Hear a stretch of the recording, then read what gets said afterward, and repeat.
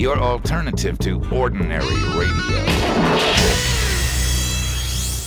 Welcome to another edition of the Trademark Productions SEO Web Talk Radio Show. Hi, I am Dwight Zeringer, owner and operator of Trademark Productions, a small digital boutique agency located in the outskirts of beautiful Detroit, Michigan. We've been involved in online marketing and web development since 1993. We figured we'd talk with a couple different industry experts on a regular basis just to keep everybody up on what's happening in the world of web development, online marketing, and optimization. We hope you enjoy our show, and we welcome your comments. Yeah.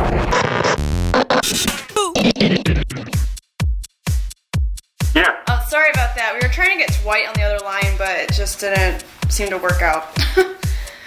Okay, anyways, so back to the introduction here. Eric is the president of Stone Temple Consulting, a 6-person SEO firm with offices in Massachusetts and California.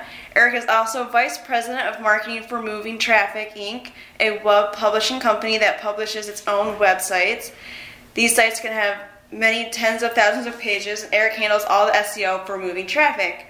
Eric is a regular speaker at search industry conferences such as Search Engine Strategies and Search Marketing Expo. And Eric is particularly known for his in-depth interviews of major players in the search industry, including dozens of people who work in senior capacities at the search engines. Eric Enge has a lot of knowledge to offer the TM listeners. He is well known around the SEO realm, both for his websites and understanding of SEO. He can offer our listeners a lot of insight about what works and doesn't based on his experience. He also speaks at several internet marketing conferences and is an expert in SEO.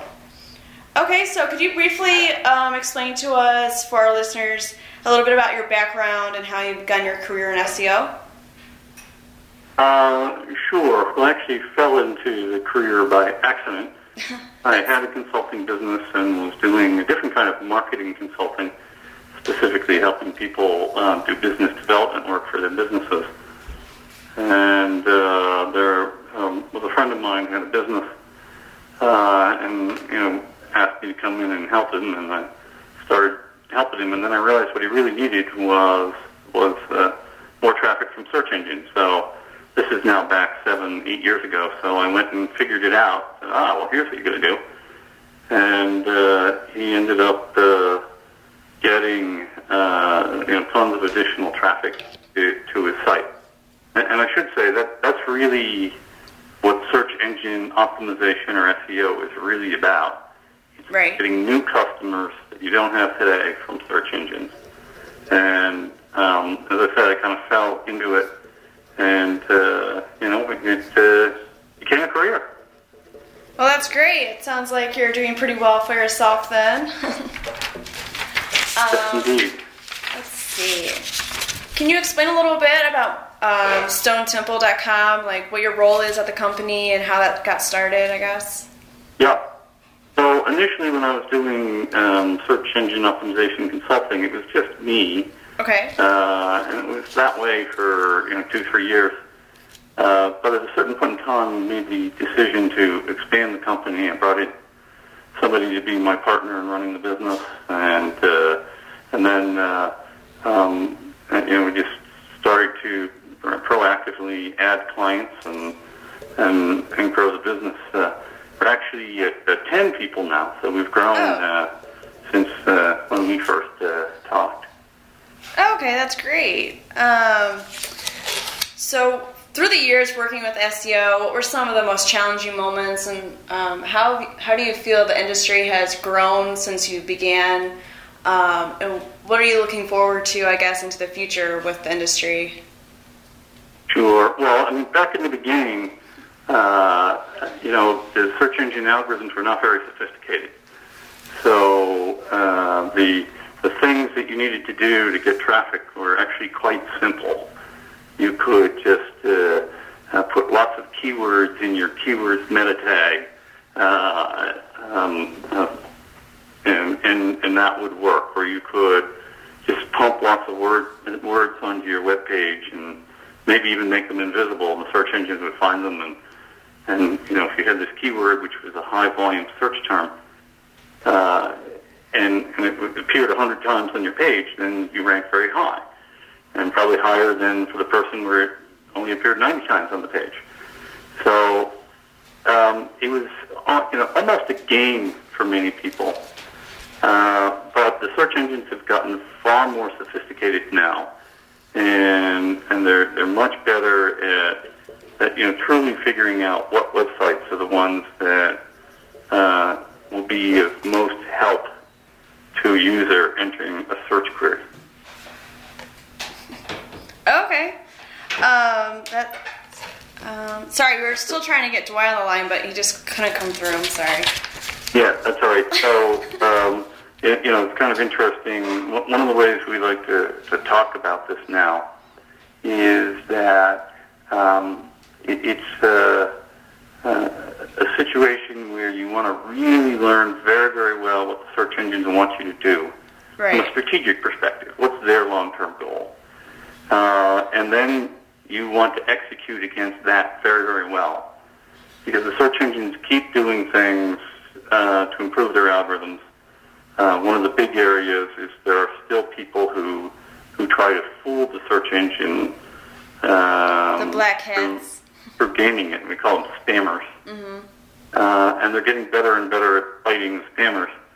So if you do a really good job of knowing what they want and doing that well, then if they knock off the spammers, your rankings go up and up and up. Right.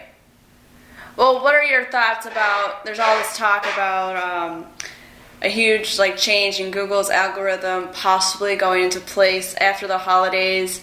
Do you think what effect do you think that's going to have on the industry? Do you think it's really going to, alter everyone's rankings on Google, or how do you see that, impacting everything?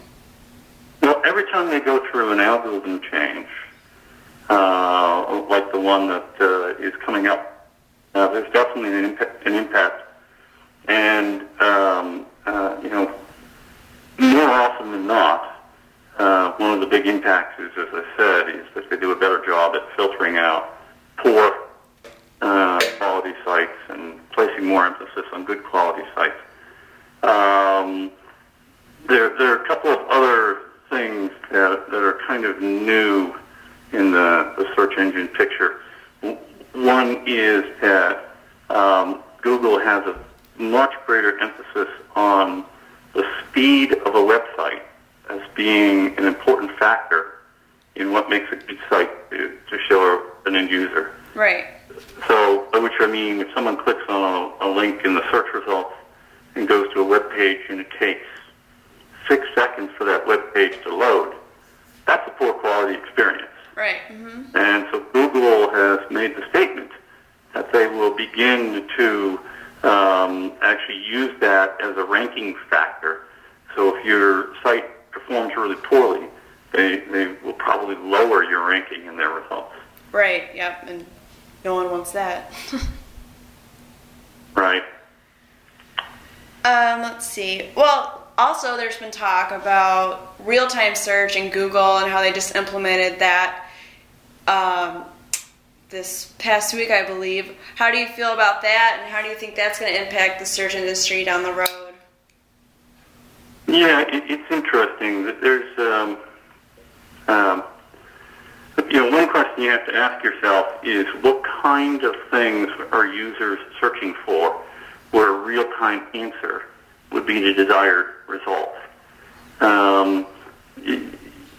If you're searching on, digital camera because you want to buy a new digital camera, you don't need to get the up-to-the-minute news on the digital camera industry, right? Right. You just want to know what products you can buy now and what the prices are and read reviews and things like that. But there are queries, of course, news queries, where the immediacy is excellent. But there are a couple of layers to this. One of the things that Google is doing is integrating results from Twitter. Right. And for listeners who are not familiar with that, Twitter is it's a social site where people do what we call microblogging. They write little posts that are 140 characters or less,